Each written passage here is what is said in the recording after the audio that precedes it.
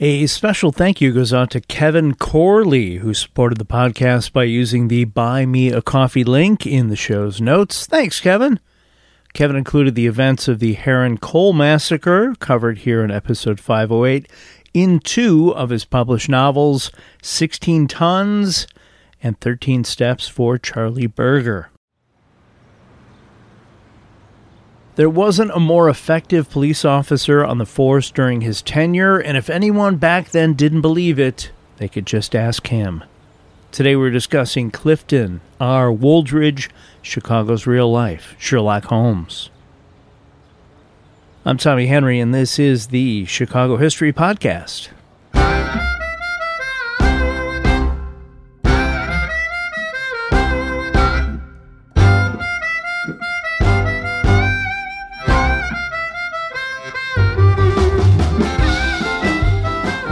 One day after the Great Chicago Fire of 1871, the Chicago Evening Journal reported, quote, "The city is infested with a horde of thieves, burglars, and cutthroats bent on plunder and who will not hesitate to burn, pillage, and even murder as opportunity may seem to offer them to do so with safety." End quote. Very visual, albeit maybe a little heavy-handed, but you get the idea. Chicago had an early crime problem. Chicago also had to deal with issues like diseases, like cholera and smallpox, mainly due to the rapidly growing city with little in the way of proper sanitation. What Chicago needed, in addition to a proper sewage system, was a crusading cop to reassure locals that crooks and criminals will eventually get caught and that good prevails over evil. What Chicago needed was Clifton R. Wooldridge. Born in February of 1854 in Franklin County, Kentucky, Clifton Rodman Wooldridge was one of 8 children born into a family of farmers. He received a public school education and at age 14 started work as a shipping clerk and collector for the Washington Foundry in St. Louis, Missouri. Wooldridge spent a year in Washington, D.C. from March 1871 through December 1872, then went to work for a railroad where he stayed for 9 years. In the late 1870s and early 1880s, Wooldridge was involved in mining before moving to Chicago in August of 1884, where he spent 2 years working with the Chicago, Milwaukee, and St. Paul Railway. Along the way, Clifton Wooldridge married a woman named Cora. In 1880, they welcomed a daughter, Arabella Spencer, followed by another daughter, Ethel, in 1893. According to the 1900 U.S. Census, at that time the family was living at 35th Street and Indiana Avenue, not far from where White Sox Park stands today. Wooldridge started out, as many cops do, as a patrolman, working his way up to detective, then eventually a fraud investigator. Wooldridge worked for a time under Police Chief Francis O'Neill, Chicago's savior of Irish music, discussed in episode 419 of this podcast. Their relationship seemed to change over the years, though O'Neill once said of Wooldridge in a foreword to one of Wooldridge's books, quote, "To whom it may concern, having known Detective Officer Clifton R. Wooldridge officially since 1893, I take pleasure in testifying to his fidelity and efficiency in the performance of his duty. Such qualities has he displayed that he is usually detailed on police work requiring intelligence, persistence, and integrity. Officer Wooldridge is the special version of the criminal element, and when he is assigned to any particular line of police work, I am satisfied that the very best possible results will be accomplished." It's true, much like Chief O'Neill spent his off hours traveling around Chicago looking for Irish musicians, Clifton Wooldridge spent his off hours as a writer, eventually penning a number of books between 1901 and 1918 with titles such as 20 Years a Detective in the Wickedest City in the World, The Devil and the Grafter, Gambling Exposed, Hands Up in the World of Crime, or 12 Years a Detective. In one book, Wooldridge explains how he is a master of disguise, becoming different characters as needed to infiltrate criminal enterprises. A few of his characters included Heck Houston, a stock raiser from Wyoming. This is the one he would wear in the Stockyard District. With his giant beard and oversized cowboy hat, I'm not sure who he fooled. Policy Sam Johnson, who Wooldridge would dress up as when he was, quote, doing detective duty among the lowest and most disreputable criminals, end quote. It's tough to tell in the old photo, but I think he's wearing blackface. He also had a bearded character he called Jew in the Ghetto. We're going to ignore that one and all its horrible stereotypes. Wooldridge did have a man of society in a tux character, as, according to one of his books, quote, some of the most dangerous grafters in the world hobnob with the elite, end quote.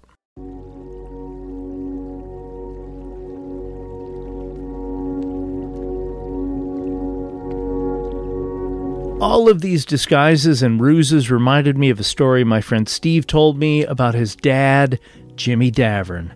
Jimmy Davern was a Korean War veteran turned Chicago cop who was part of a group of police who patrolled the public transit system, the L, back in the early 1970s when crime was really out of control on the rails. As part of Chicago's Mass Transit Special Operations Unit, sometimes called the Decoy Unit, Jimmy Davern would ride on the rougher L cars in plain clothes, often pretending to be a businessman who was drunk or even passed out. Sometimes he wore a gas station attendant's outfit, a supermarket employee's coat, a soldier's uniform, or a department store delivery uniform.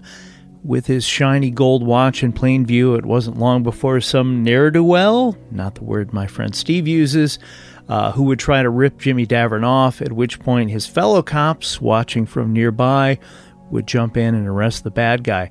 I got so into the story of Jimmy Davern and Chicago's Mass Transit Special Operations Unit of the 1970s that I almost didn't finish this one on time. I will definitely circle back to that story in a future episode. September of 1906 brought an interesting story involving Clifton Wooldridge. Wooldridge was part of a raid on a con game happening at 184 Seabour Street. Where, you might be thinking? Exactly. Seabour Street, that's spelled S-E-B-O-R, was later renamed Harrison Street, and the 184 house number changed to 731 during the renumbering project of 1909. The address where this occurred, now 731 West Harrison Street, long since demolished, is about where Harrison Street goes over the Kennedy Expressway. Where was I? Oh, the con game. It was reported that a Mrs. Catherine Nichols, 50, and her daughters Jenny, 28, described as, quote, unquote, strong-armed, and Sarah, a blonde of 25, were discovered at 184 Seabour Street with 26 spectators, most ready to believe the Nichols ladies could communicate with the dead during a seance and heal physical issues. The dead reportedly did not alert Mrs. Nichols and her daughters to Clifton Wooldridge and the 6 other Chicago cops waiting to bust them. 2 of Wooldridge's men posed as believers, with Wooldridge reportedly waiting outside, as he later explained, quote, I arrested this same bunch in March of 1905, so there's no use of me going and getting rapped on the head. I tried to arrest them single-handed, and they tried to kill me with a coal bucket, till I stood them off with my revolver, threatening to kill the first man or woman who laid a hand on me, end quote.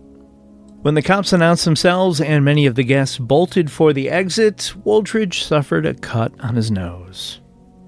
This con game came to the attention of Chicago's finest from a Miss Morrill Miller, who worked at a ladies' barber shop at 261 Clark Street. Hold on. That address is now 828 North Clark Street.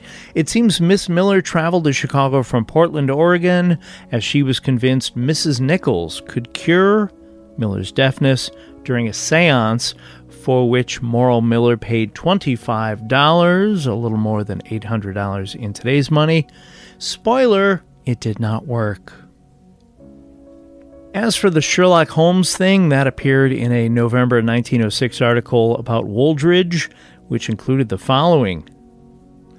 Chicago may be surprised to learn that it has a Sherlock Holmes of its own, but it has. Furthermore, here is where a Sherlock Holmes belongs, on the staff of the Superintendent of Police, working from the Central Detail of Detectives.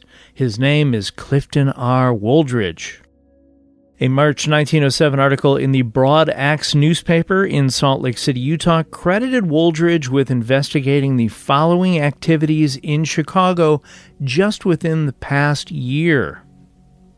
Brokers, wildcat insurance, fake mines and oil wells, turf swindles, home buying swindles, fake bond and investment companies, bucket shops, blind pools in grains and stocks, pool rooms, handbooks, fake mail order houses, ordinary gambling concerns, matrimonial bureaus, fake book concerns, fake underwriting, fake banks, collecting agencies, fake medicine companies, clairvoyants, fortune tellers, palmists, bogus charities, wiretappers, fraudulent employment agencies, fake doctors, airline railroads, I don't know what that is, and land swindlers.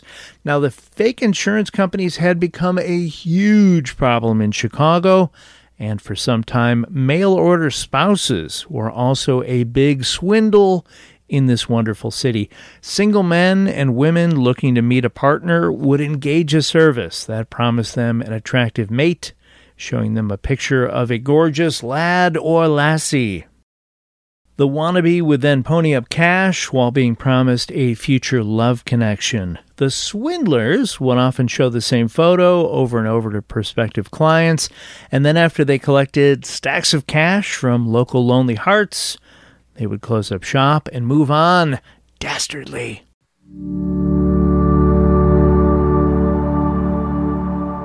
After 15 years at Chicago's Central Police Station, Wooldridge was demoted in 1907 in the midst of power struggles among Chicago's police higher-ups. There were also a few issues caused by Wooldridge that didn't win him any new friends. After the demotion, the Inter-Ocean newspaper here in Chicago described Wooldridge as bereaved but not bitter, oppressed but forgiving, disappointed in his ambitions, but loyal to those who have shattered his hopes. I kind of love that. Wooldridge's new role would be walking a beat as a patrolman in the city's Southside Cottage Grove area. Quote, "I'm on the police force to serve the public," Wooldridge said. "Wherever the chief of police or the mayor sees fit to send me, I will go and do my duty." Now, at this point, Wooldridge wasn't a kid anymore, nor was he an old man at 53 years of age, but he must have known his time on the force was winding down. Wooldridge's personal situation got worse a little more than a year later in December of 1908, when Cora Wooldridge, his wife of 20 years, was granted a decree of divorce from Clifton. Cora Wooldridge testified to several acts of cruelty by her husband, including numerous physical ones that left her with bruises, scars, and in one case a fractured jaw. These stories were corroborated by their daughter, Ethel. Cora Wooldridge never remarried and died in 1952 at the age of 92 in her home at 4448 North Hazel Street in Chicago's Uptown neighborhood. In 1909, after giving 21 years of service to the Chicago Police Department, Clifton Wooldridge resigned from the force. His plan was to open his own detective agency in Chicago and tour the country, talking about his success as a detective and coaching people on how not to be victims of crime. Wooldridge's popularity extended outside of Chicago to places like Minneapolis, Minnesota. Wooldridge would regularly make the news just for being in the city. One article in March of 1912 reads more like a puff piece, including the following paragraph. Mr. Wooldridge is 59 years old, a native of Franklin County, Kentucky. He has a keen gray eye surmounted by shaggy, sandy lashes and is the embodiment of physical strength and physique. He is guarding closely the secret of his visit to Minneapolis. Clifton Wooldridge's speaking tours included names like Chicago After Dark, The Mysteries of Chicago's Underworld Unveiled, and The Shadows of a Great City.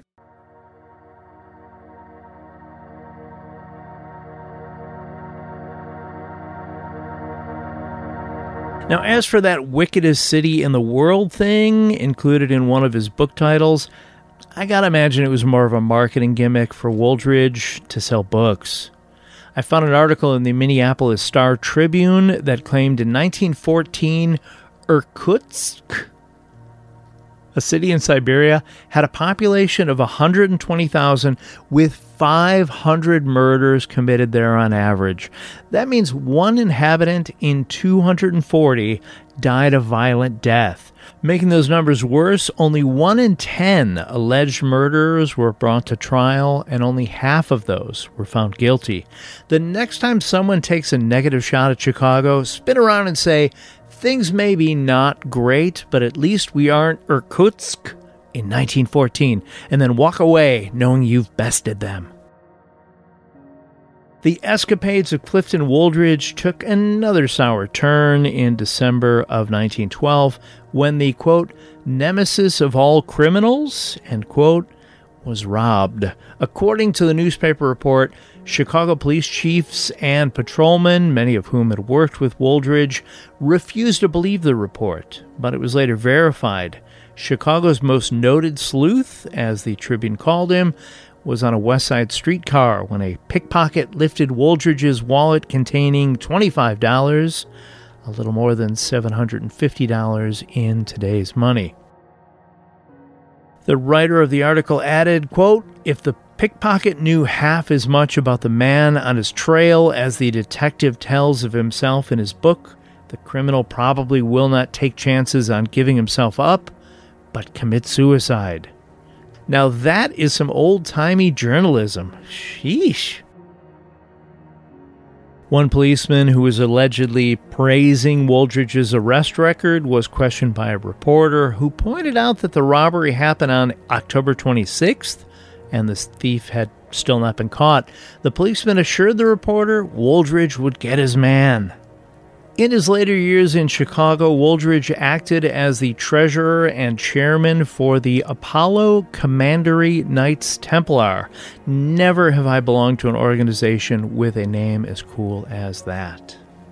When Clifton Wooldridge died at the age of 79 in August of 1933, he had been living at 1434 North Clark Street and was buried at Irving Park Cemetery on Irving Park Road, just west of Harlem. Hospital attendants at the county hospital where Wooldridge passed claimed Wooldridge was penniless when he died. A sad turn of events for a dynamic character who, for a time, featured so prominently as Chicago's real-life Sherlock Holmes.